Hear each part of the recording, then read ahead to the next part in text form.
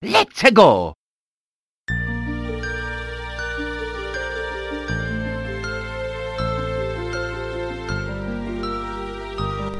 What's up, everybody? Welcome to the House of Mario, episode 20. I'm your host, Drew Agnew, and with me today is my beautiful, big-boned, lovely co-host, Bryce DeWitt. Yay. This is your second attempt for a prefix, so... And that's what I got. Yep, alright, I'll roll with it, I suppose. No, you sound thrilled that that's what I come up with. Yep, I'm so very thrilled. Yeah. How are you today? Yes, not too bad. I slept a lot because we were working fucking hard last night. Yeah. Yeah, you've recently got a job at the same Same pub. Same establishment as you are working at. Yep. Yep. And, so now we can see each other a bit more. Yeah, it's pretty good stuff. We don't get much time to catch up, so even if it's at work. Yeah, it's good. We should do an episode live from the pub. Yeah. Get the opinions of people around us. Actually, that would make for a great video. Actually.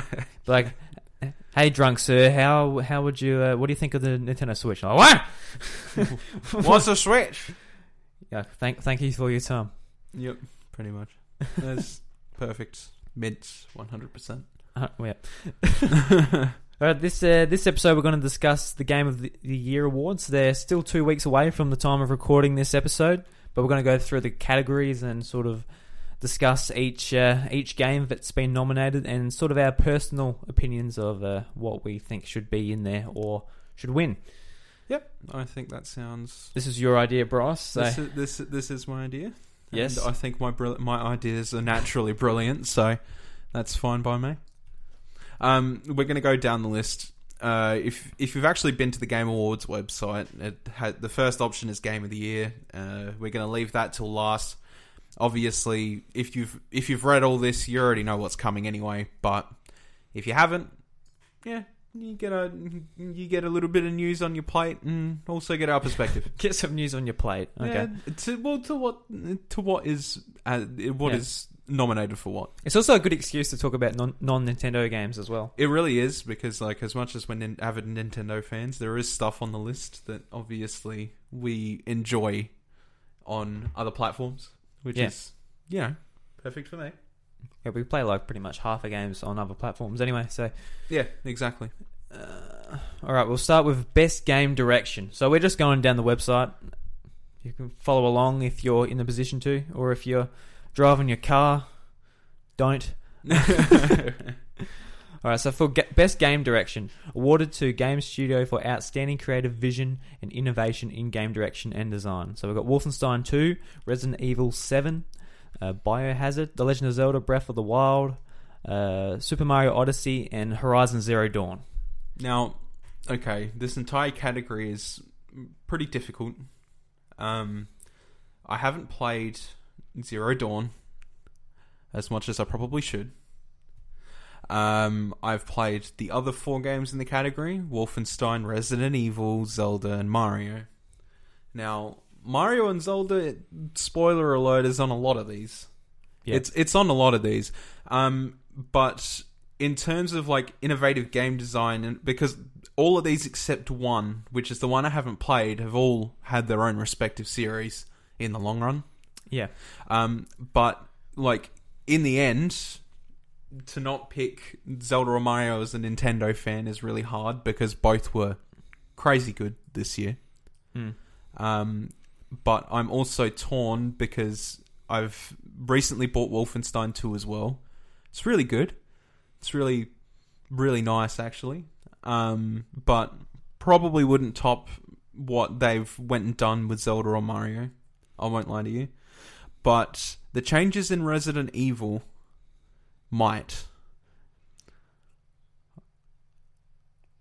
No, because what I think they did with Resident Evil 7 was brilliant, right? You know, they managed to turn it back around to the horror genre sort of thing and make it less action oriented.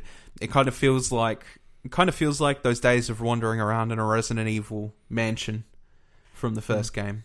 Yeah. And they managed to refreshen up the vibe a bit. It looked brilliant too. Like, just playing it was just pretty stellar. Yep. And yeah, it's really hard. I think my personal thing with this is, I think for the sake of the fact that, you know, a lot of the awards for me are going to go to Zelda and Mario anyway. I think my solid pick for this will probably just be Resident Evil, to give something else a chance. But like, I think I say that on a very equal level to those other two games, in my opinion. I think Resident Evil 7 was a brilliant entry.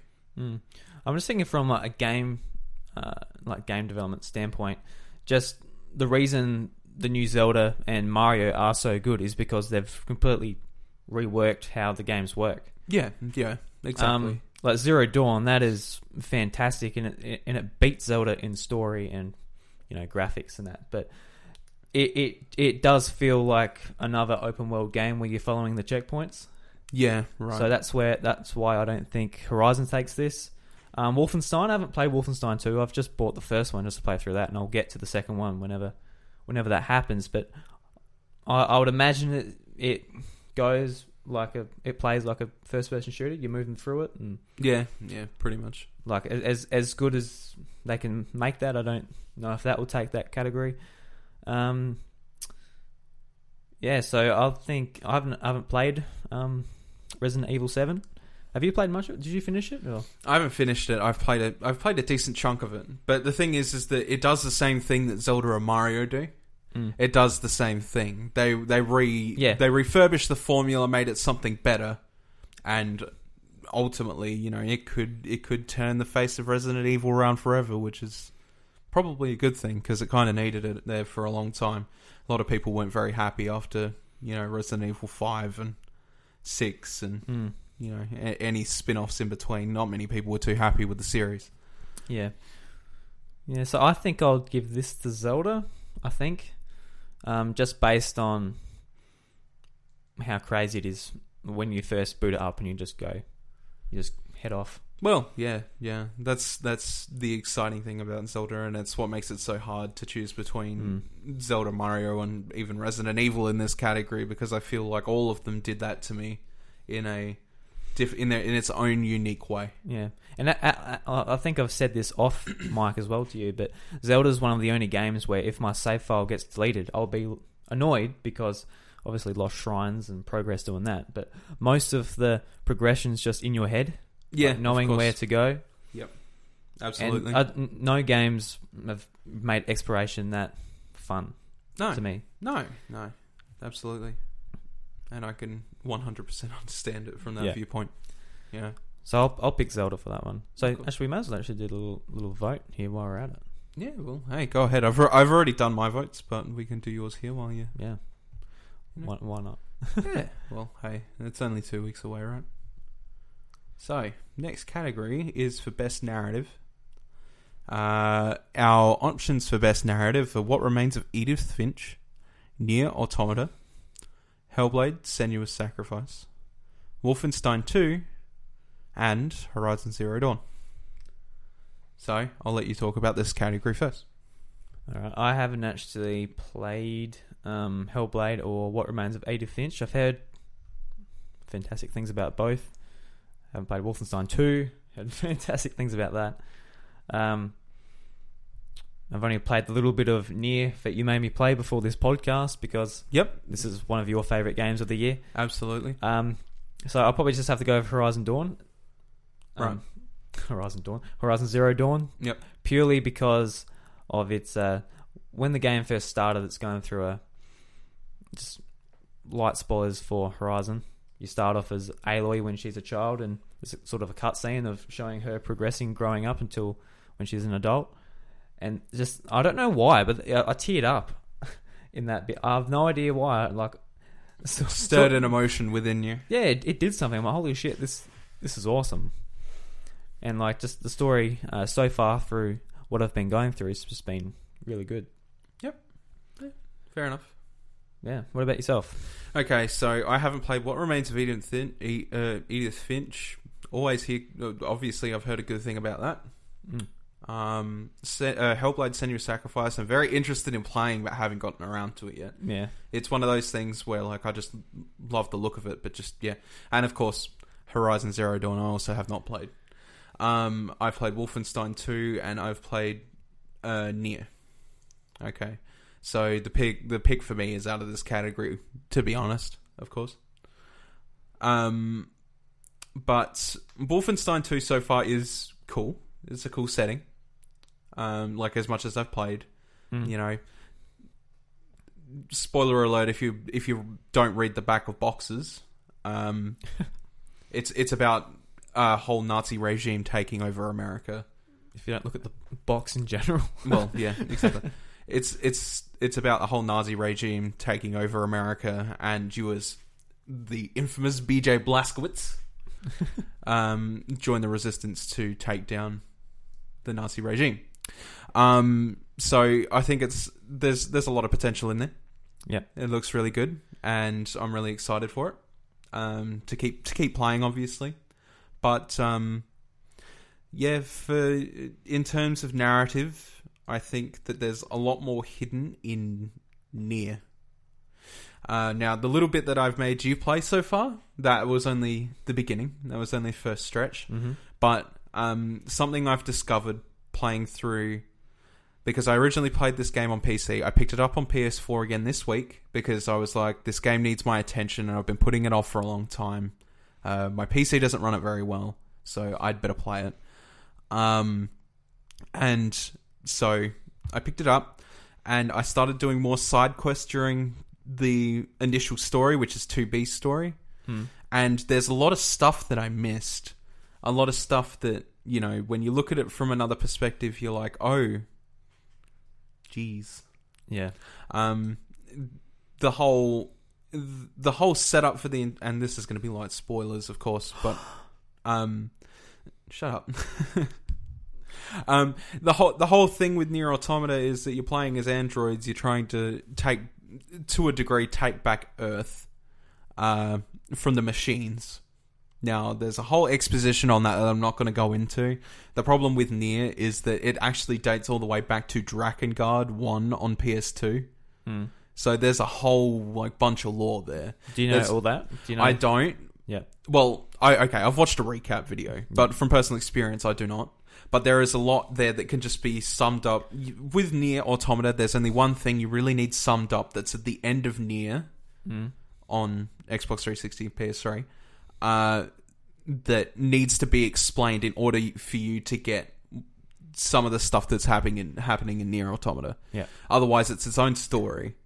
But it becomes very much prevalent on the fact of humanity in things other than humans. Right. Do you know what I mean? Like, I mean, as much as I can. Yeah. It's a morality story, and there's a lot of stuff hidden in the cracks. Where if you're looking at it enough, you get a whole completely different perspective. I've only done 1.5 stories. There's supposed to be 3 plus a 4th. There's ending A, B, C, and D. 3 of those, you go from a different perspective each time, and then the 4th is the full ending. And that is my goal, is to get through it this week, because I'm so sucked into the narrative. I really want to know more about it. So yeah, I'll probably talk about it to myself at a later date. Talk about it to yourself. Yep, pretty much. I'll talk about it when I play it too. So basically, you need to let me borrow that, and I'll let you borrow Horizon Zero Dawn. Yeah, pretty much. Yeah, pretty much. And we'll get around to it. Yeah. Best art direction. Now, all right, read them out. Yeah, this is going to be. So it's Destiny 2, Cuphead, The Legend of Zelda: Breath of the Wild, Persona 5, and Horizon Zero Dawn. Okay, so I have played every single one of these games except Horizon. Every single one. Now, I have no idea why Destiny 2 is there. It's a pretty game. I get, like, it's got pretty cool aesthetics. But I don't know. It just, the thing is that I enjoy Destiny 2 a lot more than I do Destiny 1. because I didn't play the crap out of Destiny 1. I didn't really agree with the sales ethics that's going on with that. But Destiny 2 does not feel that much different to Destiny 1 in terms of art direction. It just, you know, it really doesn't. So I don't see it as something like, whoa, that blew my head off. Whereas then, you know, you've got games like Cuphead that is like completely hand-drawn all the way through. It has its own, you know, old cartoon design. Like, you've never really seen that in a video game before. Well, no, like you see hand-drawn frame by frame type of stuff, but with Cuphead, usually that's in fighting games, and when I say that, I refer to stuff like Skullgirls, or BlazBlue, stuff like that. Whereas this is more of like an adventure platformer that really, you know, does the art style justice. Everybody's in love with Cuphead right now. It's obviously a great game. But then you've got the other two on the list that I've played, which is Zelda and Persona. Now, Persona is probably my JRPG of the year. It is a damn good game and deserves attention. Like, if you're planning to play it, deserves a lot of attention. And Zelda, in terms of art direction, yeah, I think it's a beautiful game. Like, I think it's beautiful as well. It just sort of it could use a bit more powerful hardware to really realize that. I think so too. Yeah. Because do you remember the original E3 reveal?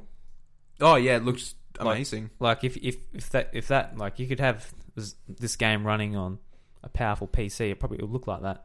Yeah, and that would be stunning. But as it is on Switch, it's beautiful, but it's obviously been dumbed down.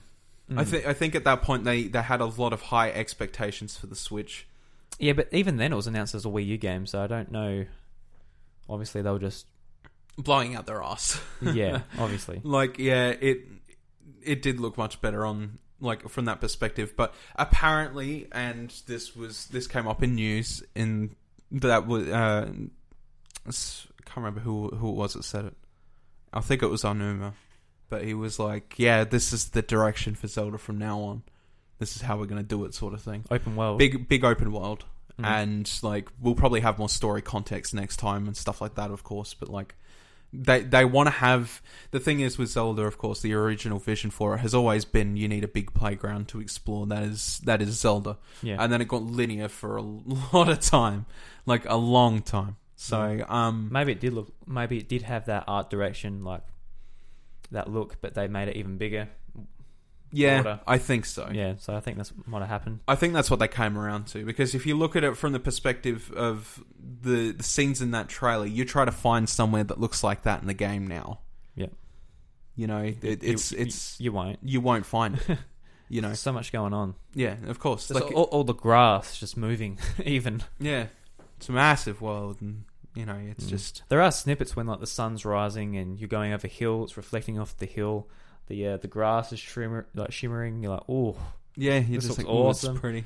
Then sometimes at night time you're on, like, a bit of dirt that's for the same texture. You're like, oh, not so much. Yeah, just depends where you are. But don't think Zelda takes this category, even though I absolutely love the way the game looks. Yeah, of course. Horizon Zero Dawn is a fantastic looking game. I love just the designs of, like, the enemies. And like, when this game was first leaked, it was first leaked by, like, a Chinese website. Yep. And it was basically like, oh, there's a cave woman shooting a bow and arrow at a robot. Like, holy crap, that looks like the coolest idea for a video game I've ever seen. Yeah, yeah. And the game looks stunning, like everywhere you go. I don't know. Personally, I think I might vote for Cuphead. Oh, yeah. I think it's a pretty clear choice between Cuphead and Persona for me. Yeah. Persona doesn't deliver in particularly amazing graphics, it delivers in just like the graphic design set. Yeah. Like just opening the menu. Just even opening the menu is damn cool. Like, if you can make something look as damn cool as opening a menu, like you know what I mean. Yeah, I know what you mean. I know exactly what you mean. It makes the game feel like completely just I don't know. Persona really is it just oozes style. It does. Yeah. It really does. And if you haven't played Persona 5, I immediately recommend it. You have to spend some time in it. I'm going to say about 80 hours or so to get it finished to a semi-rushing degree. I mean, I bought it when I got busy and I got nowhere near finishing it. Get around to it someday. Yeah, no, I will. It's definitely worth it. Yeah. Yeah, I think there's going to be a bit of free time at the start of this year by the looks of the game releases and work and things like that. Yeah. So hopefully you get around to it. All right, next category, Bryce. We've got a next score / music. We've got Destiny 2, Cuphead, Nier, Legend of Zelda, Mario Odyssey, and Persona 5. Yep. You talk about this one to start with. No, Destiny. It all sounded good. Nothing. Nothing stellar. Nothing. But I mean, a lot of this music, it works great in the games, but it's really the music that you're inspired to go out and download to your iPhone and listen to the soundtrack. That's when you know it's an awesome soundtrack. Yeah. Like The Legend of Zelda, it sets the mood so well. But I got the soundtrack with the limited edition. You put it in, it's like crickets chirping and wind and that. There's a couple of themes, like the main theme for the game when you start it up, and what's the tip of my tongue. The big rock guys, their theme, Talos themes. The Talos theme, like they're like oh yeah. But a lot of the music is just atmosphere for the game. Yeah, which works awesome. I think the thing with Breath of the Wild music too, though, is that it makes really good remixes. Yeah. It makes awesome remixes. Yeah, we've played a couple on this show, which were just like, yeah. So good. That Talos remix, Chime, love you. Cuphead. Can't really remember any Cuphead's music. I mean, the thing with Cuphead's music is it's very fitting, obviously, to the design of the game. But in saying that, I don't think there's anything else you could add to Cuphead and make it seem as good. Like it has to have that style of music, right? Yeah. Like, why would you put it on a game that's based on like an old style cartoon and not give it music that's set around the same era? Just have heavy music, heavy metal, like, what else are you supposed to do, sort of thing. And then you've got Mario, Nier, Persona 5. I'm thinking Persona 5 for this one. You never see it coming. What do you think? You've actually finished Persona, so you would have heard majority of the music. I really love Persona 5's music. It's kind of hard. It's kind of a hard category for me, right? Because Persona 5 and Nier Automata are going to be between my two picks for this one. Okay. I know you haven't played much Nier Automata yet, but sometimes the music is just perfect in Nier Automata. Well, it even stood out to me in that little bit that we played before. Yeah. Like it's really good. In saying that, Super Mario Odyssey, that's got a fantastic soundtrack too. No, I'm not. Okay, I'm not dolting it back, but I think it's really hard to make a song that's purely instrumental and be happy to listen to it. At least from my perspective. Right. I like vocals. It has a couple of vocal songs in there.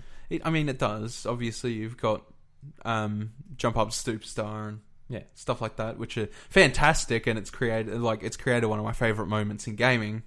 Which, if you've played through Mario Odyssey, you know what I'm talking about when I say that. But I think the thing is that the ambiance and the theming of music and stuff like that between games like Nier and Persona 5, things just kick in at the right time all the time, and they never stop. Yeah. And both those games have a soundtrack that's almost 100% filled with vocals in their soundtrack. So, like, it's very rare a song doesn't have vocals somewhere in the background in them. And that's why I think Mario Odyssey's soundtrack doesn't jump out as much as it probably should for someone like me who's a huge Mario fan, because Super Mario Galaxy, I don't think you can top that soundtrack. No, exactly. It's massive orchestrated and it's just, and that kicks in at the perfect time. Yeah, that's one of those soundtracks that works really well without vocals. Do you know what I mean? Like that's one of my main memories from Mario Galaxy, just like landing on a planet and Mario puts his arms up. It's like, welcome to the galaxy. But it just like the orchestra kicks in, you're like, Yeah. oh. It's fantastic. Yeah. It's just, oh.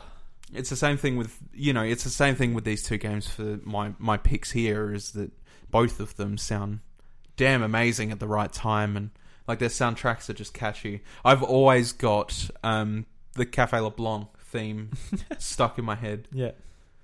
It's lovely. I love it. It's the theme on my PS4, my Persona 5 theme has it as well. Oh, So it's really? just constantly playing the Café LeBlanc theme. It's so soothing. I Well, love no it. wonder it's stuck in your head. Yeah, but it's not even just that song. Yeah. It's like you've got the song at the final boss and stuff like that. It's just like, oh, it's so epic. It's so good. It's just placed in at the right time. It's so good. But yeah, I don't know. I think I'll settle on probably Persona for that one. Yeah, I'll give it to Persona. Yep.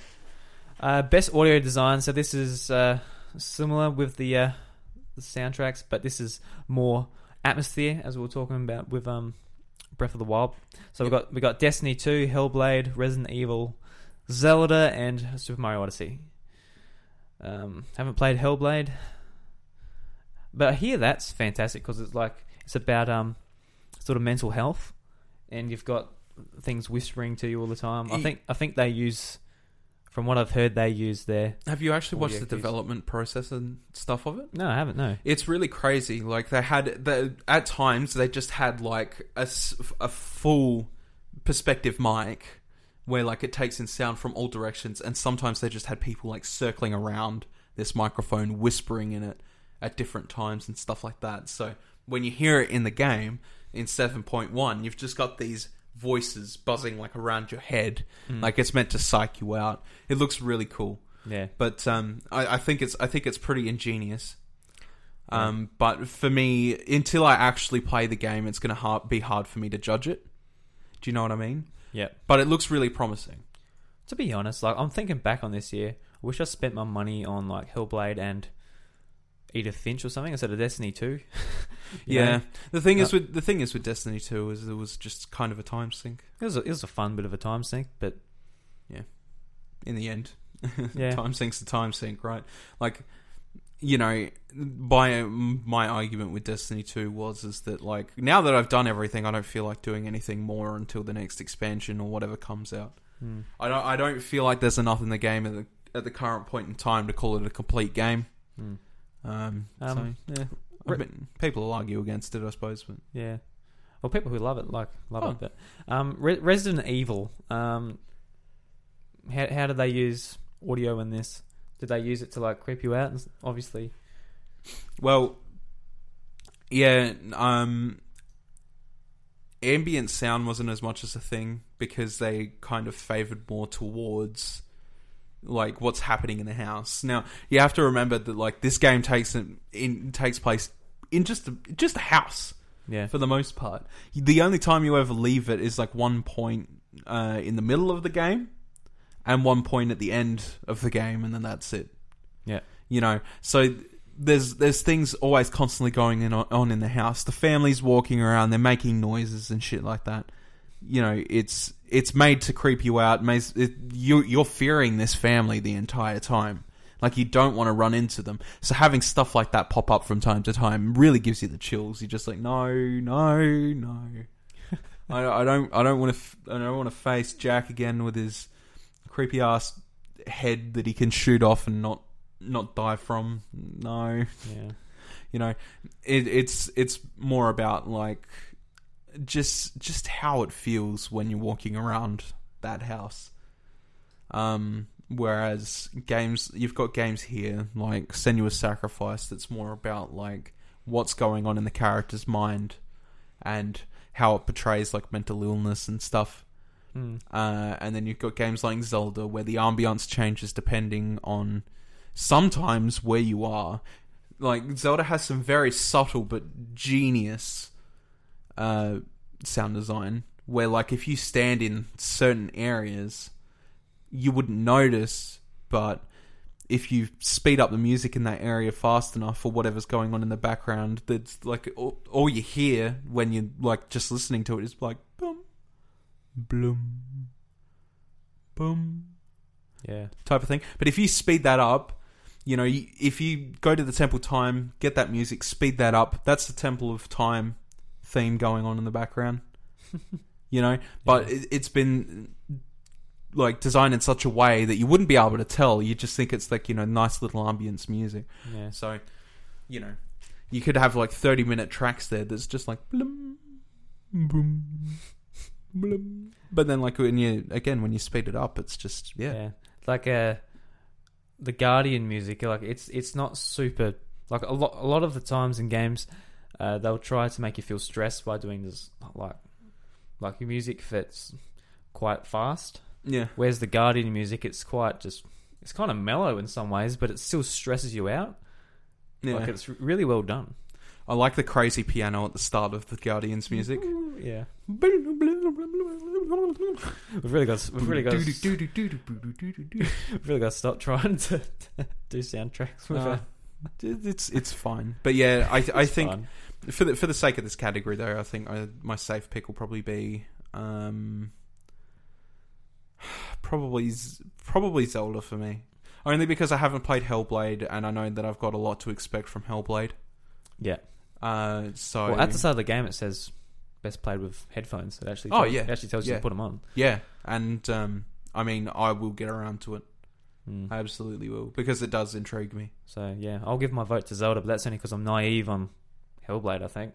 Yeah, I think so too. Yeah. I really got to try the game out because it does look incredible. Mm-mm. Okay, I really need to buy it really because it's they've gone independent. Oh, okay. Yep. So yeah. So we've got best performance here. We've got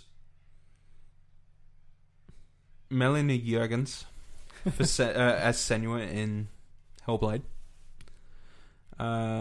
You got Laura Bailey in Uncharted Lost Legacy as Nadine Ross. Mm-hmm.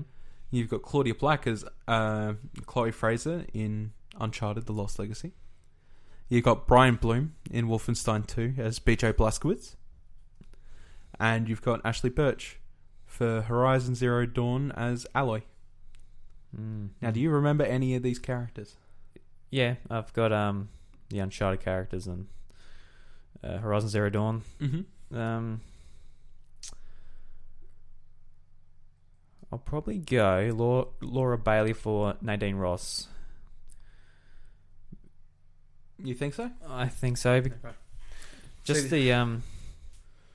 just especially in the Uncharted games, how they captured the emotion of the characters so well. Yep. Horizon Zero Dawn, Aloy's a cool character, but yeah, I don't know. You don't know really? Yeah, this is a hard category because it's not voting on actual, like, you're trying to think back to all these characters, and you're kind of like, eh. But like the only character I know on this list is the guy that does BJ Blazkowicz in Wolfenstein 2, and I've really liked BJ Blazkowicz's monologuing and stuff like that. It's been sorry. It's like a pre-story that really shook me to Wolfenstein 2, and his voice was just perfect for it. So who is BJ in the game? BJ Blazkowicz is the main character. The protagonist, yeah. Yep, he's the protagonist. So like he's like monologuing like his own past sort of thing at the start of the game. I'm not gonna yeah. But with his voice, it was just perfect for it. Right. It was awesome. It brought a tear to my eye to a degree, and I was like, it feels like a man that had risen from the ashes sort of thing as a kid, and he made his own way in life, and now he's here, sort of thing. And it was really good. But as the only person that I know on the list as of now, I'll probably put it in for him. But yeah, so we'll move on to the next category, I think. Games for Impact. Games for Impact. Now, this is also hard because this is just a bunch of games I've not played. Likewise, yeah. So, Please Knock on My Door, Night in the Woods, Life is Strange Before the Storm, Bury Me, My Love, What Remains of Edith Finch, and Hellblade. And Hellblade. Yes. I think I'll give it to Hellblade just out of the fact that I need to play that game. I have not even played the first episode of the first set of episodes of Life is Strange, so Oh, it's so good. I'm sure it is. I just haven't played this because I just want all the episodes in one spot, and I'll buy it and download it then. I just don't. But like, I've played episodic games before. I've played Wolf Among Us. I've played The Walking Dead. Yeah. The Walking Dead brought an absolute tear to my eye, and I loved it. This is up there with the first season of The Walking Dead. Yeah, I'm sure it is. Yeah. I'm sure it is. But I don't know. If I let you borrow it, because I've got it on disc, would you play it? Oh, yeah. Not straight away. I got some other crap to play, but I'll play it eventually. Got a lot of shit But the to thing play. is everybody's just like, oh, like, I've had that before with this. Like, somebody said, like, oh, will you play it if I let you borrow it? And I'm just like, I guess. Sort of thing. But I never got around to it because it never got lent to me, and I'm just like, eh. Yeah, it's a shame, really, because I'd I haven't heard of Bury Me My Love or Please Knock on My Door, but the other four, they're all games I'm like, I really want to play. Yeah. Just haven't had the time to get to them. Yeah, fair enough. Especially this year with all the Nintendo stuff, it's been a lot of money, a lot of time. This year's been a very Nintendo year for me, like, without question. It's, you know, I've still played other things, of course. You know, it's been a massive year in gaming. It's been so good. But it's been too good. It's been too good to a degree, because I can't keep up with everything. There's so much out there. Like, even you with Persona 5, if you want to play Persona 5, which is one of the games of the year, that's a lot of time you got to set aside. Oh, yeah. Yeah. And Zelda, 150 hours I put into Zelda. Yeah. You know, Mario I put 50, 60 hours into so far. Yeah. You know, in the end, it's just that there is a lot of stuff out there. It's not just... Yeah. It's all that on top of... It's not out of complete ignorance is what I'm trying to say. It's just there's too much going on. You know? But yeah. I'll give it to Senua's Sacrifice because it's the game I'm most interested in. Yeah, I might too, because that's the game I'm most interested in as well. Yeah. But Life is Strange, I'm really keen to play that as well. Get in and play that, yeah. And friend of the show, Seamus Mullins, really likes Edith Finch. So yeah. He said that's his personal. Last time I talked to him, he said that was his game of the year. So I'm like, oh, yeah. I'll have to have a look at it. I've heard things about it, but I haven't acted upon them, obviously. Because I'm in the mood for just sitting down, getting a story, turning it off, being done. Of course, as well, especially after playing so many long games this year. Yeah. They need to be on Switch. They do. They need to be on Switch. Then you can pick them up and play them, yeah. Of course. You can go anywhere with them. So the next category is for best ongoing game. Alright, so I don't even play ongoing games. So. I do, so I can actually talk about this category. So, our nominees for ongoing games here are Warframe, Rainbow Six Siege, Overwatch, Grand Theft Auto Online, Destiny 2, and PUBG. Or PlayerUnknown's Battlegrounds if you really, really need the full title. Yeah. But everybody just knows it as PUBG. I'm just going to put my very small 2 cents in. Because you've played Overwatch a little bit.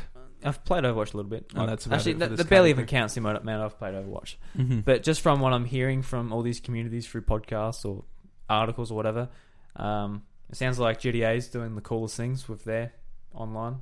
Right. Just adding things and always keeping the community up to date with what they want. Just the fact that people are starting motorbike gangs and they actually look at that and be cool, actually implement that in the game. Yeah. Like, that is one of the coolest things. But even Overwatch, they're doing that with this Iron Fist character, aren't they?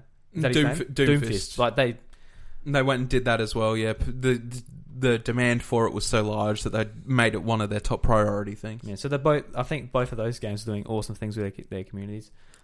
Rainbow Six Siege, they've made their game from an okay game to an awesome game just through listening to the community, constantly improving. Yeah, I have to agree with that. Yeah. Destiny 2, awesome. It was an awesome launch. Not much after that. We're still waiting on the DLC.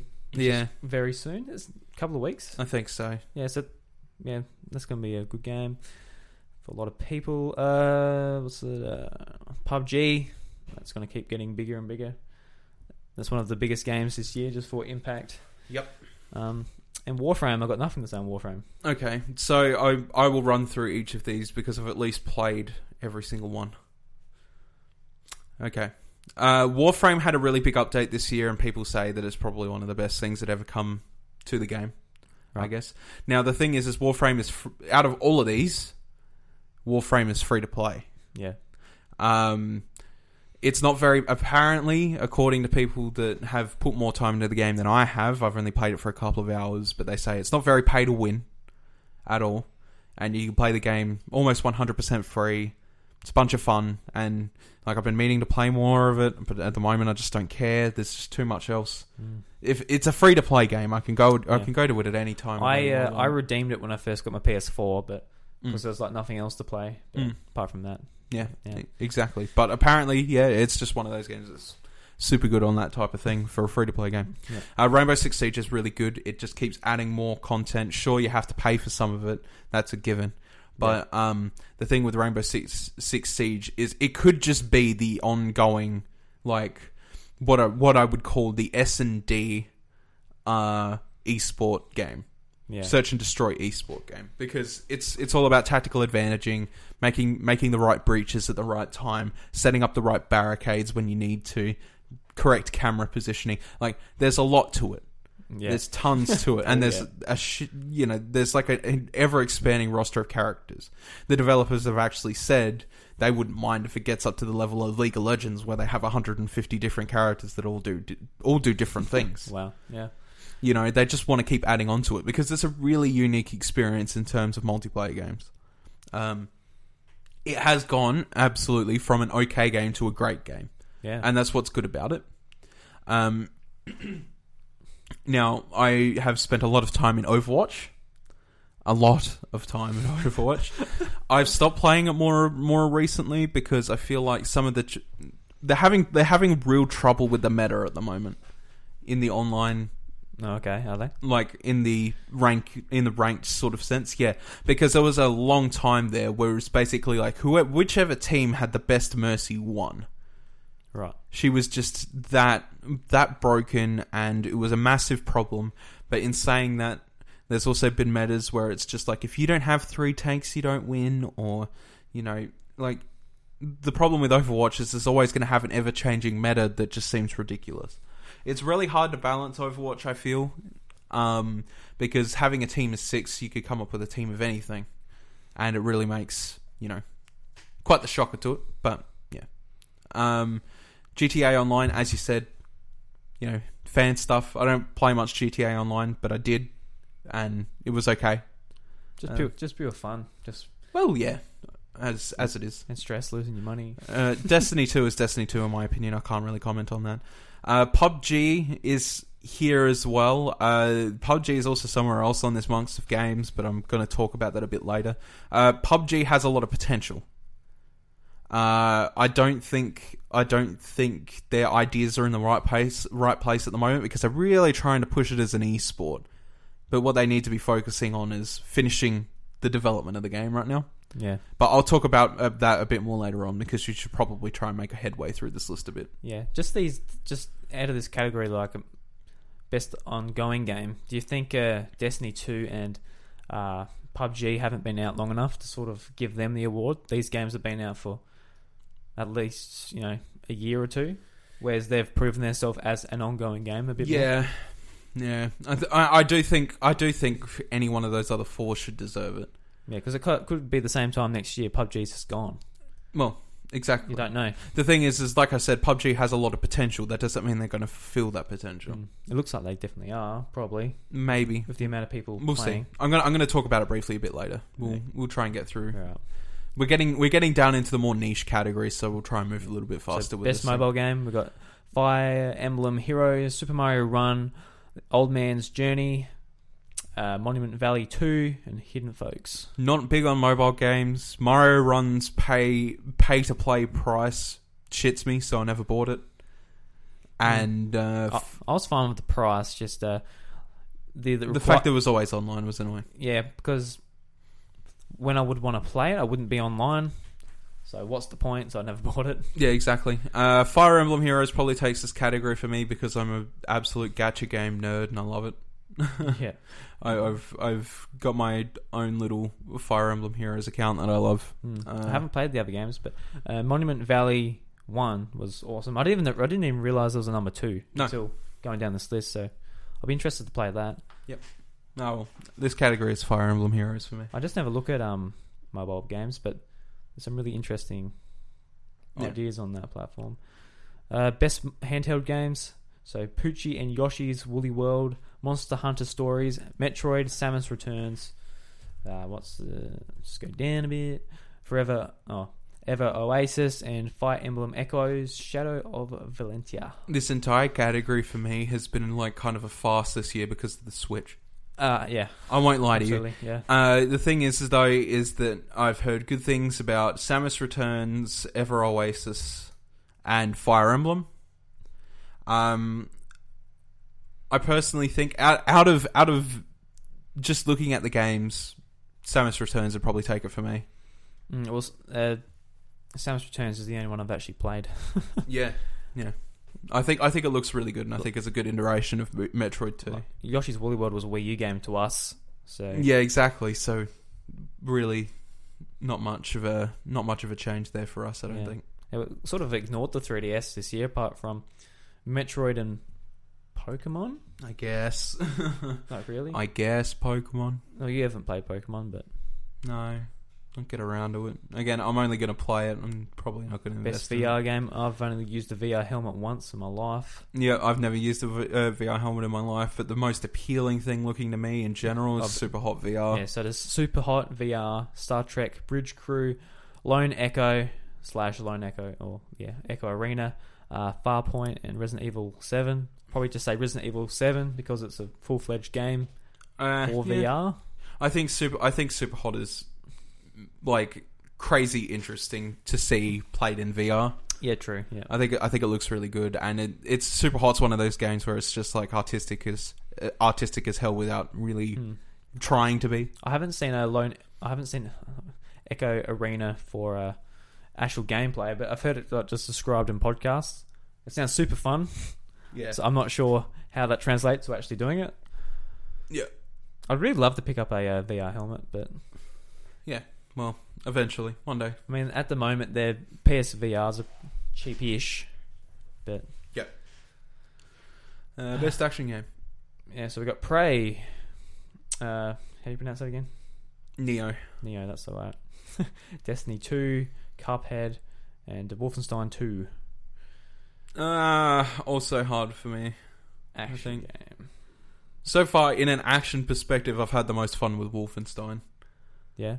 Yeah. I mean, like, Cuphead is a platformer, and it just feels like Mega Man to me, which is fine, because it's like, I feel like that's what it needs to be, sort of thing. Doesn't scream action to me, Cuphead. No, not really. Action, that's like Destiny 2's been just very much a RPG grind type thing. Yeah, Destiny, like, why I was enjoying it is just pretty much seeing the bars fill up and experience fill up and stuff. Yeah. Not because probably Neo looks like it would be up there for that, but I haven't played that one. No, neither. I'm going to give it to Wolfenstein simply because I can like just equip two completely irrelevant guns to each other and just go to town. It's really fun doing that. Best action adventure game. We've got Uncharted Lost Legacy, Assassin's Creed Origins, The Legend of Zelda Breath of the Wild, Super Mario Odyssey, and Horizon Zero Dawn. Easy for me, Zelda. Yeah, so for action game, combining combat with traversal and puzzle solving, that just kind of says Zelda. Yep. Yeah, I'll go, especially for just traversing. Yeah. In Zelda, climbing. The thing is with Zelda is there's so many different ways to get around one particular obstacle.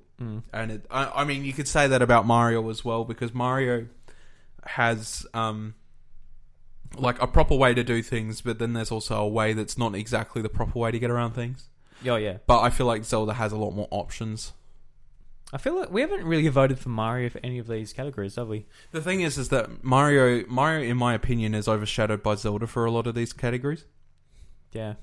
The thing is that if they were counted as different sets of games, it'd be like, well, yeah, you know, I loved Mario Odyssey. Don't get me wrong, but Zelda just takes the cake for me. I don't think they could get much better. So we got best role playing games. We've got South Park, The Fractured Butthole, Final Fantasy 15, Divinity Original Sin 2. I've heard really good things about that. Yep. Nier and Persona 5. Okay. This category sucks. This category sucks because it has 3 games in it that I love to death, and that's Nier, Persona, and Final Fantasy 15. I feel like Final Fantasy 15 doesn't get the credit that it deserves. A lot of people seem to forget that this game was in development for 10 years. Yes, and people think that was, but they just assume that that's a smooth development process, which is not correct. If you know anything about the development process of Final Fantasy 15, it has been anything but. It landed in Tabata's hands within the last 2 years or something like that, and he managed to craft what was a fantastic game despite the restrictions that Square Enix placed on top of him with it. And I loved the entire experience. There was parts where it weren't solid, sure. Yeah. But for a game that has been scrapped and put back on development and changed, and it changed from Final Fantasy Versus to fucking Final Fantasy 15. It was such a massive development cycle where Tabata was not even involved for half of it. Or even more than half of it. Yeah. And then when he finally got in the leader's seat, he managed to pull off what was, in my opinion, a very heart-wrenching and very touching story. And the game itself was just fun to play. And I'm about to go back and play it again. Because they've almost finished with all the DLC. So yeah. I'm going to go through it again, do everything, and have a bunch of fun with it. Yeah, South Park's another game I haven't got around to, which I really want to. That's a game I want on Switch, actually. Yeah. That's a game I really want on Switch. Because that will run, probably. I don't know. I'm not a developer. It looks like it could. Yep. I guess it'll come down to these two for you almost, wouldn't it? Yeah. Nier and Persona again? Well, no, it's a 3-way tie for me because I feel Final Fantasy. I feel like 15 deserves more credit, but yeah. Sure. Persona 5, why not? Yeah, well, again. The thing is that Persona 5 is a damn good game, and it's really hard to beat it. Yeah. All right, best fighting game. Best fighting game. Yeah, the game. You want to play the game? The game. All right, Tekken 7, Nidhogg 2, Marvel vs. Capcom, Infinite, Injustice 2, and Arms. Arms is in a category. Holy shit! Arms. How many votes do you reckon Arms is going to get compared to Injustice 2 or Tekken? It's totally going to be Tekken. You reckon? I reckon it's going to be Tekken. I reckon it's going to be Injustice 2. No, I don't know. I think that's by far the more popular game this year. I don't know. I've barely played any Injustice 2. I never even thought of Nidhogg 2 as a fighting game. No, neither. No. Marvel vs. Capcom Infinite is going to fall into the shallow pool of nobody cares, unfortunately, because it's not Marvel vs. Capcom 3.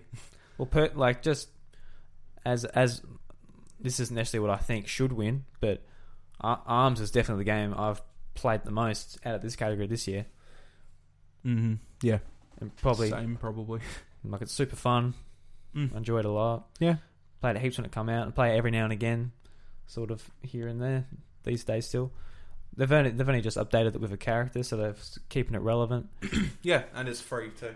Yeah, that's whereas other characters to these other games you have to pay for. Yeah, I don't know. I'll give it to Arms because it's the only one I played. Yeah, I'll give it to Arms too. I think just from what I've heard, Injustice sounds. I liked Injustice. I liked Injustice 1. Yeah, I haven't played the second one. Nah, neither. That's my issue. Yeah. All right, Arms. Nintendo fanboys voting for Arms. Hit you up. Armsy. Best family game. All right, this is going to be a Nintendo one. Yeah, it's pretty much a Nintendo category here. You've got 4 Nintendo games and Sonic Mania. Yeah. Splatoon 2, Sonic Mania, Mario plus Rabbids, Kingdom Battle, Mario Kart 8 Deluxe, and Super Mario Odyssey. Okay. I think Mario Odyssey for this one. Yeah, Mario Odyssey. I reckon. The thing is that Splatoon... Okay, I don't think Mario should be there because it is a re-release. Mario Kart. Yeah. Yep. It is a re-release, okay? You got Kingdom Battle, that's had plenty of praise and probably deserves to be there That's fine. I still haven't played it. You got Sonic Mania there, which was the Sonic game of this year that actually got worthy votes. Sonic Forces has been out like a week, and it's $50. Yeah. So that says a lot about Sonic Forces. Even on Switch, by the way, it's $50 on Switch. Okay, it's got a discount there too. And yeah, Splatoon 2. I love Splatoon 2. I think just with Mario, it's so easy to give to a kid, and even if the kid's not old enough to play, I don't know if you've had experience with this with your daughter, but just they pick it up. It's fun to watch. Yeah, of course. Yeah, it's just one of those games where it's like Mario Odyssey is pretty straight and flat.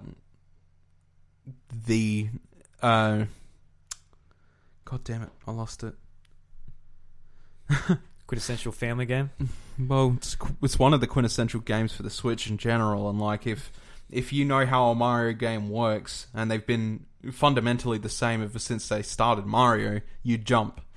You do jump. You do jump. And you can do far jumps. And you can do jumps to do certain things. Like, that's Mario in a nutshell. Yeah. Okay. If you understand that much about Mario, then you'll get Mario Odyssey. And I think Mario Odyssey is a charming game with a lot to it, so it easily gets it. It just like I thought it'd be closer between Breath of the Wild and Mario Odyssey, in especially my own eyes, just like between these categories. But I'm always like, Zelda. Yeah, because Zelda was really good.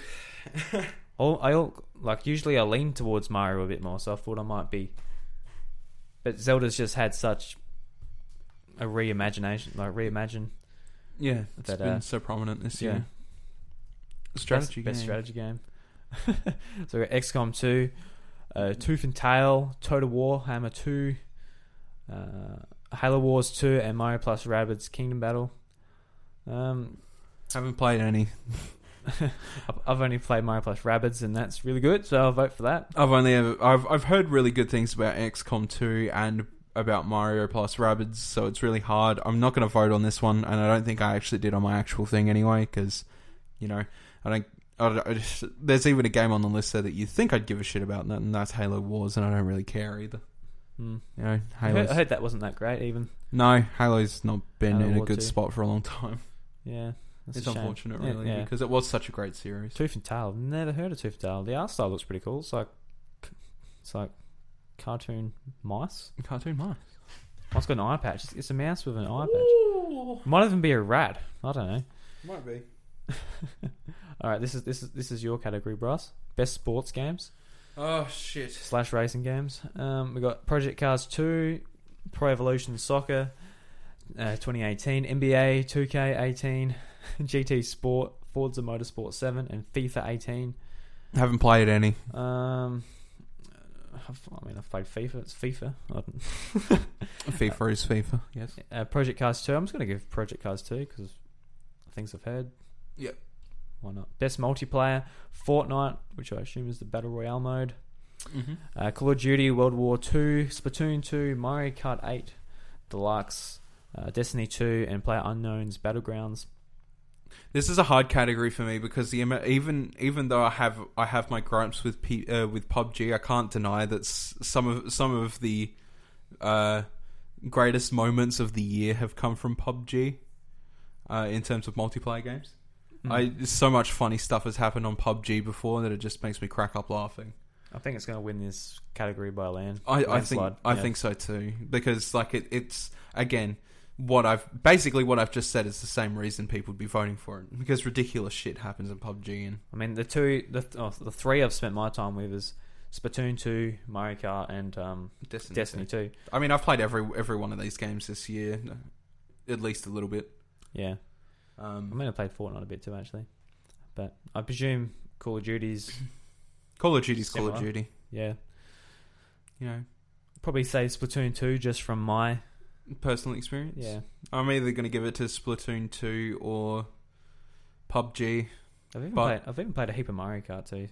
I love Mario Kart. Yeah, but again, I feel like it's because it's a re-release. Yeah. It doesn't need that attention. Yeah, Splatoon 2. Why not? All right, cool. Most anticipated game presented by McCafe. What? McCafe. A McDonald's vote. Okay, fair enough. Okay. So what are you looking forward to the most? We got The Last of Us Part 2, Red Dead Redemption 2, Monster Hunter World, Marvel Spider-Man, and God of War. See, this is hard for me because Red Dead 2 is going to be the sequel of a game that I I love with a passion. Yeah. Red Dead 1 was really good. Monster Hunter World looks damn good. Yeah, it looks awesome, yeah. Spider-Man looks damn good. Yeah, oh yeah. Oh. And I'm sure it's somewhere I can give a shit about God of War as well, maybe. God of War looks damn good. It looks damn good. And I don't care about the other games, but this one looks... People are going to question me for this, but like I didn't play through the entire Last of Us. I played through 3 hours of it, and I didn't find the same love, care, and attention for the characters as other people seem to. It's a shame. It just felt like a generic zombie game. Like, it's like I gave a shit about Ellie. I gave a shit about Joel for maybe the first hour or two because, like, the opening to that game was sad. Yeah. It was crazy sad. But, like, after that, I don't know, I played a little bit longer than that, and I'm just like, I don't know, walking around doing this stealth stuff and having to deal with zombies from time to time. It just feels like something I've played in many other games I've played before. So, yeah, I absolutely loved The Last of Us. I went back for the DLC and I got sort of... I remember there's a section where the clickers, they're coming from all directions at you, and I just like turned off the game. I'm like, I can't do it anymore. Yeah. So the idea of like a sequel coming out, I'm like, oh sweet, like obviously sequel to a game I thoroughly enjoyed, but I'm just thinking like I don't really want to go back there. No, it's such a miserable, stressful place. Yeah. And I'll probably buy it, I'll probably play it, but I don't know if I want to go back there because it's shit. It's a shit place to be. Yeah, and that's exactly what they're aiming for. But that's clickers. They're absolutely terrifying. They are terrifying. But like I will admit, again, like the game was genuinely scary at points. But I don't know. Everybody was praising it for these characters that. Well, even me, I was probably the one who played it up too much for you. Maybe I just didn't care about them too much. I know many people that played it and they're like, oh my god, it is so good, and I'm just like, you know what, Joel's story is sad and I get that, and like I was really upset about it too, but I don't care about the rest of it. Yeah, I don't know. It was really, half for me. So yeah, I think my vote would go to Spider-Man. I'm really looking forward to Spider-Man. Yeah, I'm going to pick Red Dead because Red Dead, but Spider-Man is really on my goddamn eye. Yeah, but I think it's God of War, then Red Dead, then Monster Hunter, then Last of Us. Because The Last of Us is God knows how far away. At least because God of War and Marvel is at least the first half of next year. Yeah. Last of Us isn't going to be for like a couple of years. Monster Hunter's like, even is that January or February? That's super early as well. Yeah, it is, yeah. But it looks damn good, so I can't wait for that. Then Red Dead Redemption 2 is April, May-ish? Or is it a bit later than that now? I'm not sure. I can't 100% tell you. I just know it's coming out next year. Yeah. So, yeah, all awesome games. Can't wait for those. Yeah, keen for it, though. Oh, you reckon going to come to the Switch, Bryce? Sony's going to release God of War on the Switch? Oh, God. No. Best independent game. We got Pyre, Night in the Woods, Cuphead. We've got more here. What Remains of Edith Finch and Hellblade. Here's a common occurrence across all these categories. Yeah. Cuphead, Edith Finch, and Senua's Blind. Yeah. I don't know. I'll give it to Cuphead because I played it. Yeah. I would feel a lot of these would come down to Senua's Sacrifice for me because, coming around to it. And we got Best Student Game. It's a jury pick. Yeah. So we won't actually be picking in these. I was about to say, like, if we didn't know some of the other games, you definitely won't be knowing these games. We got Trending Gamer, Brass. Okay, so this is a category I like. Yeah, same. So we have. You read them. I'll probably butcher. You know what I'm like people's names. So okay. So we've got most of these will be streamers. Yes. We've got Stephen Spone or otherwise known as Able Gamers. Yep. We've got Michael Grzyk, that is Shroud. We've got Guy Beam, Dr. Disrespect.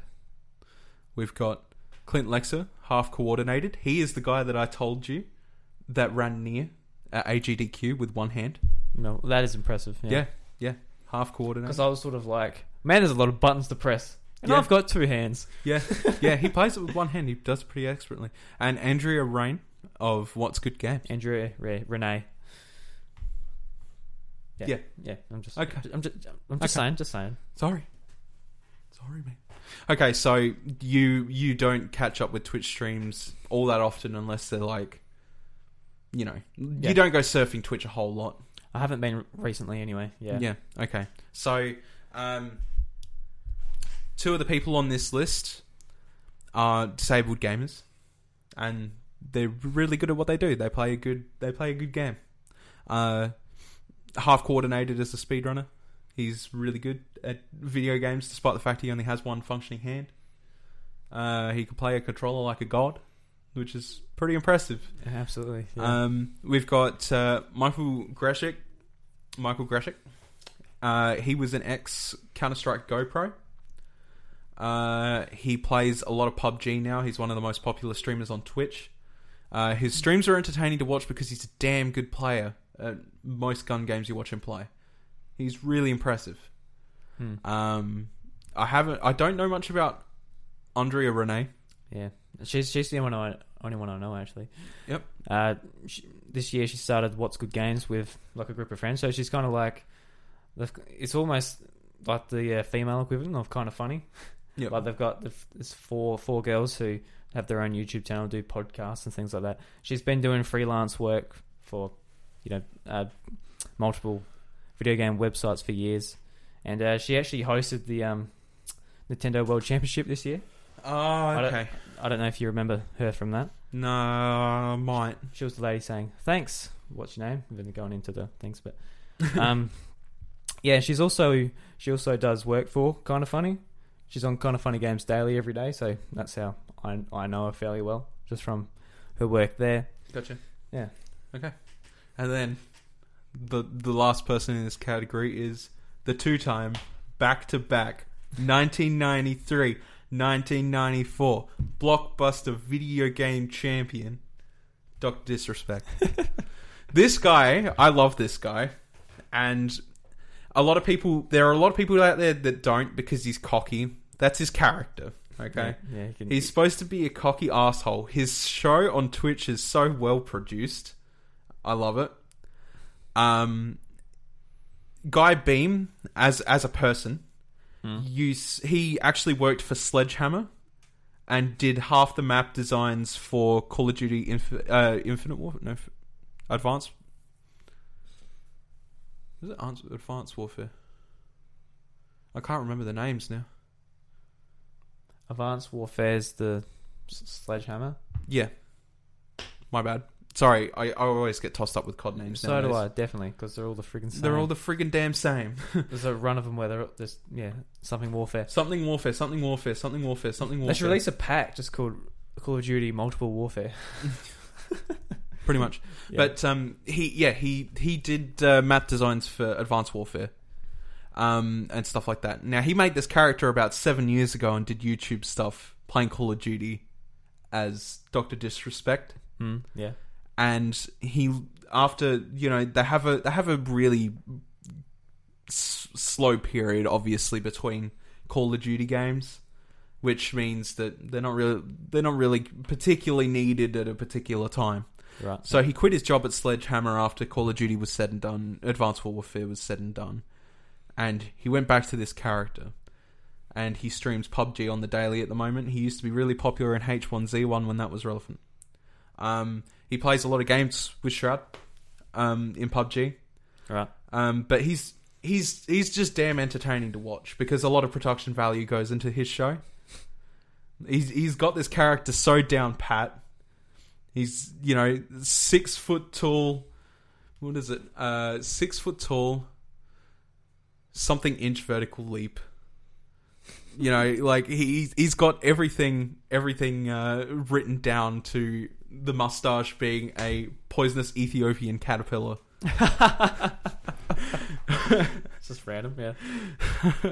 And just like, I don't know, he's a lot of fun to watch, and I think like he's genuinely he genuinely cares about the character enough that he never breaks it. He doesn't apologize for the action of the character. He kind of just expects people to understand that he's got an image to uphold with the character. You never see Guy Beam as Guy Beam. You always see him as Dr. Disrespect. He never takes off that costume. He's got that character so well laid out that he's onto it.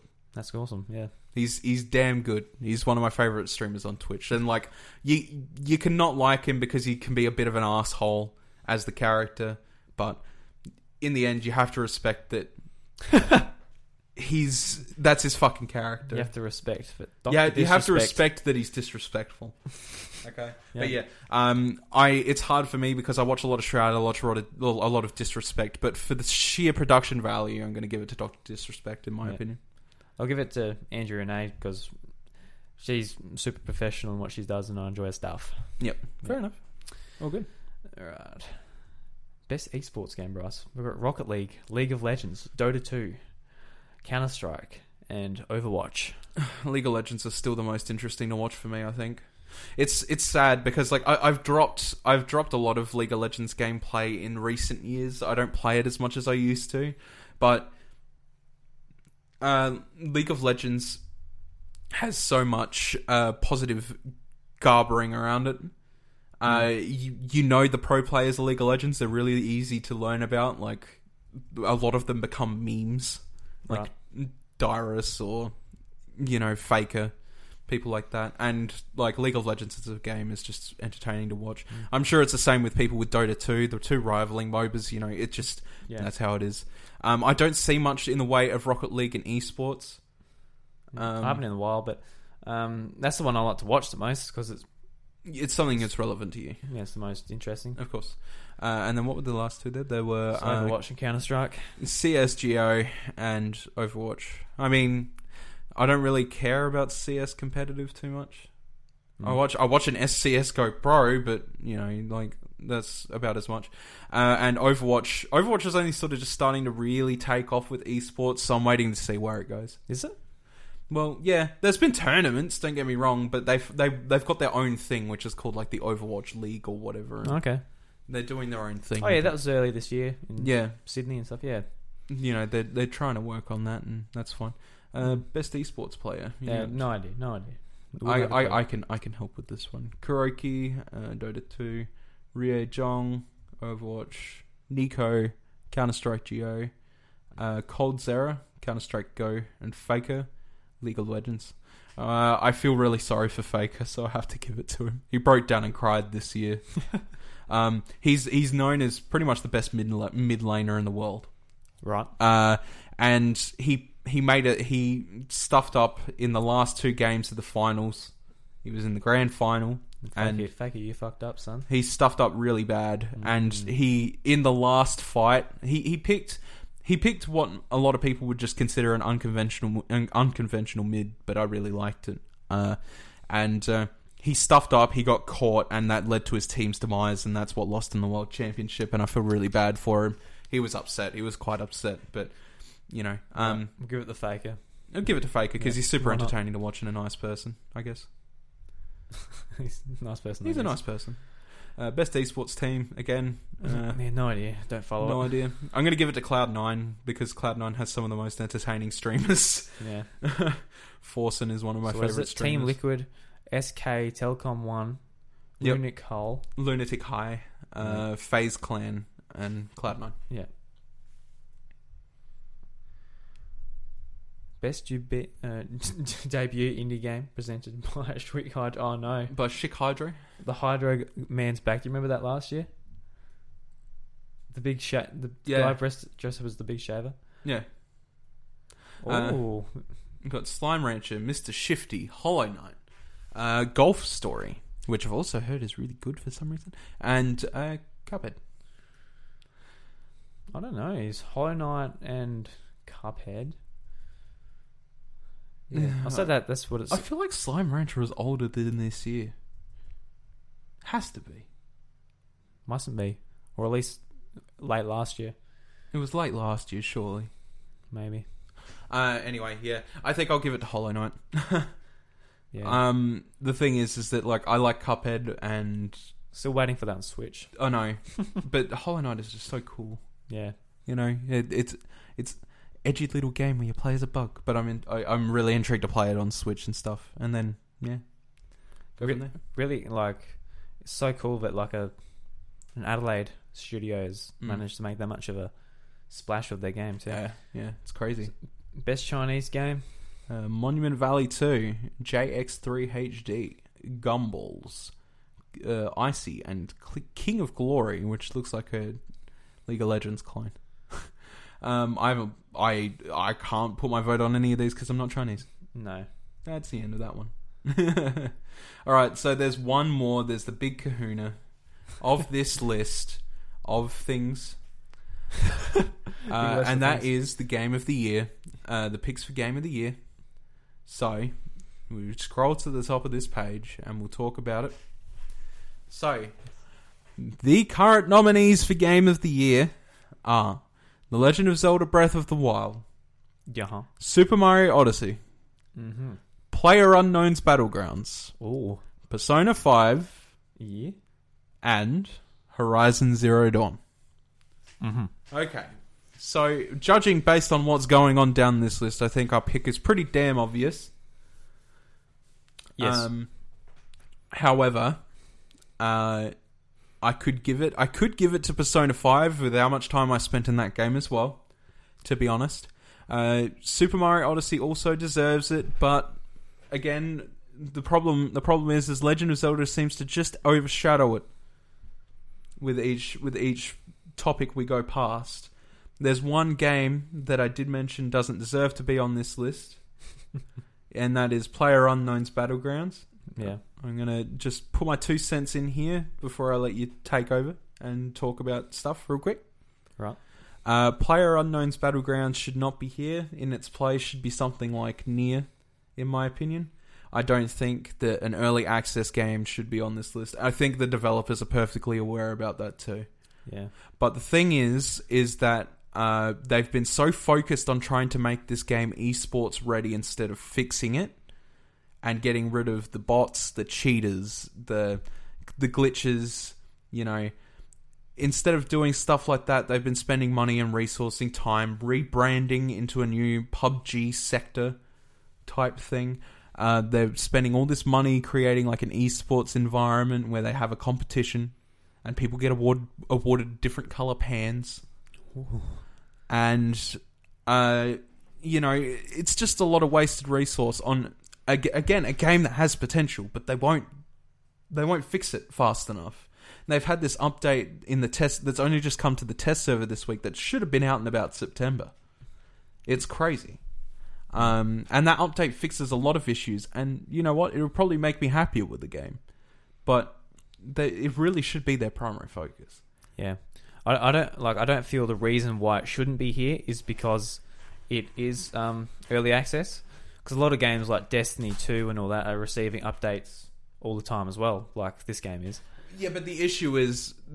Sorry. But just from... Just looking at it compared to these other games even, you can sort of tell that it's not up there with these games. But I think why it has... found its way up here is because of just the conversation around it and how many people are playing it. Yeah. I think there are a lot of people who probably haven't played any of these games except for PUBG. Yeah. And that's the game they've been playing every night with all their friends, had all the crazy gaming moments from this year. I think it's so it's sort of a hard one, but I think it's worth being in the conversation. I think it's worth it being here so we can discuss it as one of the biggest games this year, but I don't think it should win it necessarily. No. You were just saying, like, in terms of like Destiny 2 getting content and stuff, and like how that's still ongoing. Like that's not the issue with PUBG. The issue with PUBG is that they're still making it. The game is damn broken. In a lot of perspective, the game is damn broken. The most entertaining things people get out of this game are like getting a really satisfying kill, winning, or finding a bug that just makes the game go retarded. Just tell the story you told me earlier, which I found hilarious about the different PCs that can run on.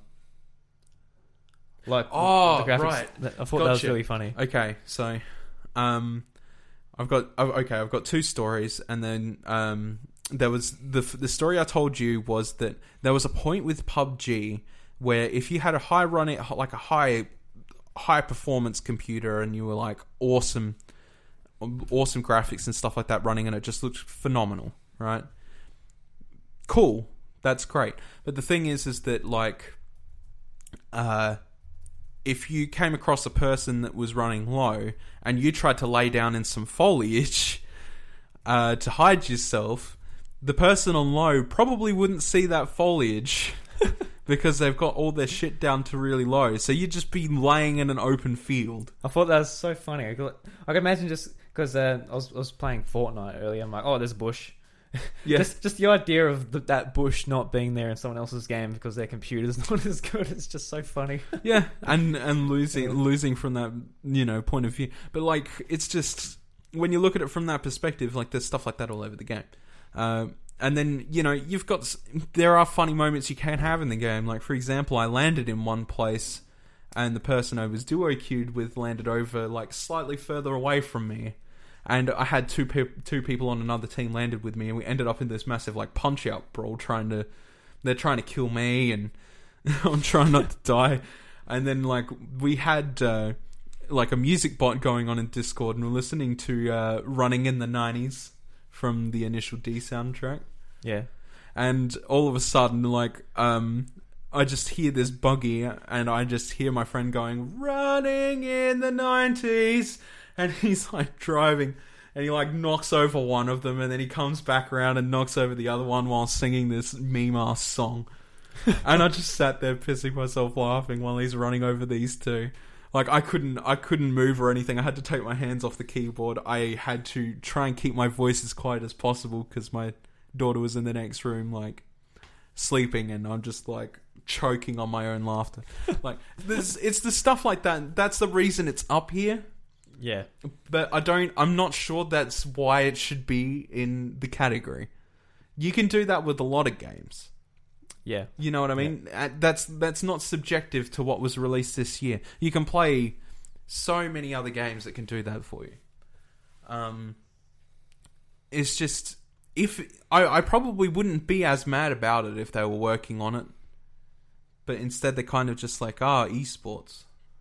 Mm. And like any of the popular streamers of this game will tell you, no, it doesn't deserve it. And they'll as give fun you as a it very is, popular recent time. Yeah, like, you can have a game. You can have a day of PUBG where you could be 100% frustrated or 100% satisfied. It's neither. It's neither one way. Like in anywhere in between. Yeah. And that's usually due to the cause of the fact that cheaters aren't getting banned and bugs are happening or whatever. But then you can have a day where you just don't see any cheaters or there are no bugs that happen to you. Like, it's really janky. They just need to fix it in general. Alright. So, out of the other four,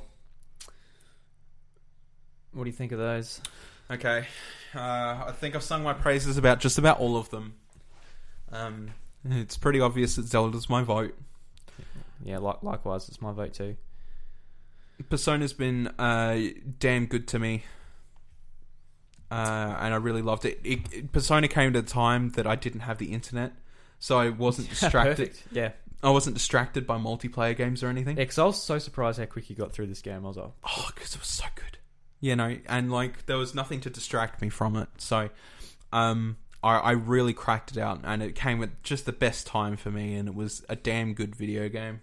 And I was recommending it to everyone when I was 20 hours in. I'm just like, dude, you have to play it. It's such a good game.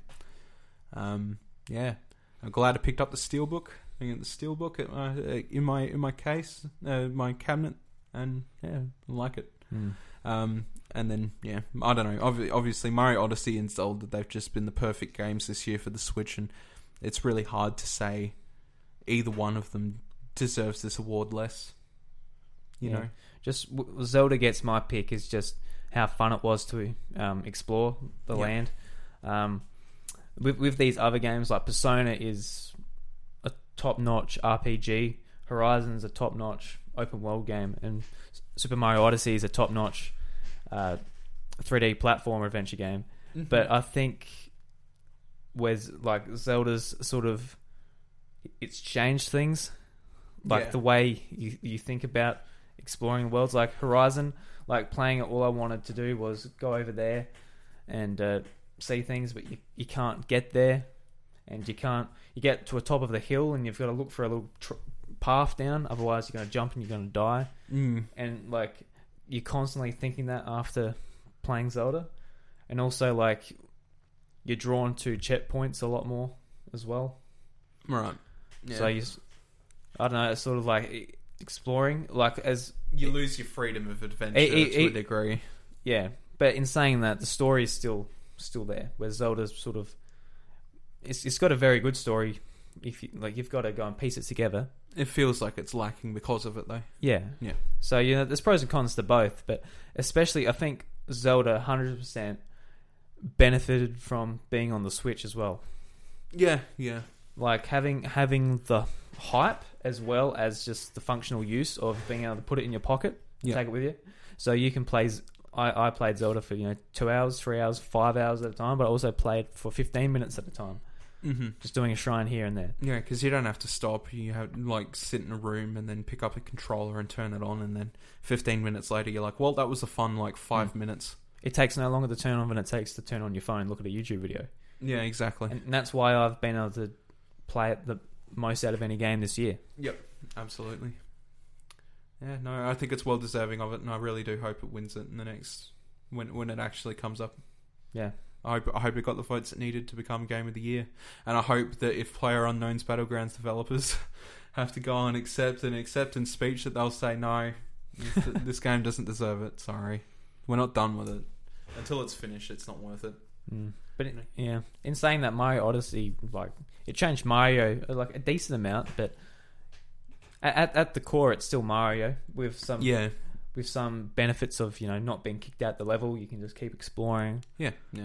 It's still such a joyful video game, and especially Horizon, especially when you think about it's coming from Guerrilla, who's the Killzone developers. Yeah, think about how much you cared about Killzone.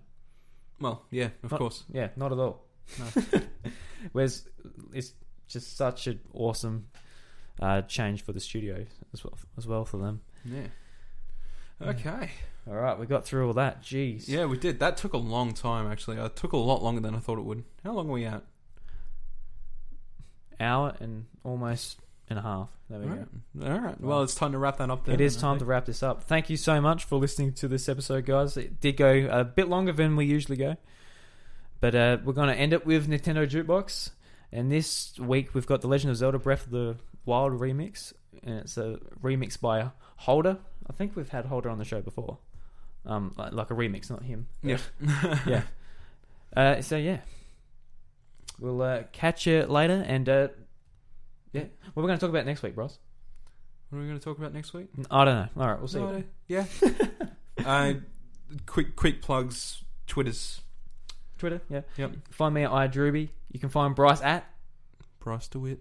Yep, and you can find the House of Mario at the House of Mario. And we're currently in plans of discussing some things for the show next year, which we're going to hopefully make it cool. Yeah, looking forward to it. All right, we'll see you next week, guys.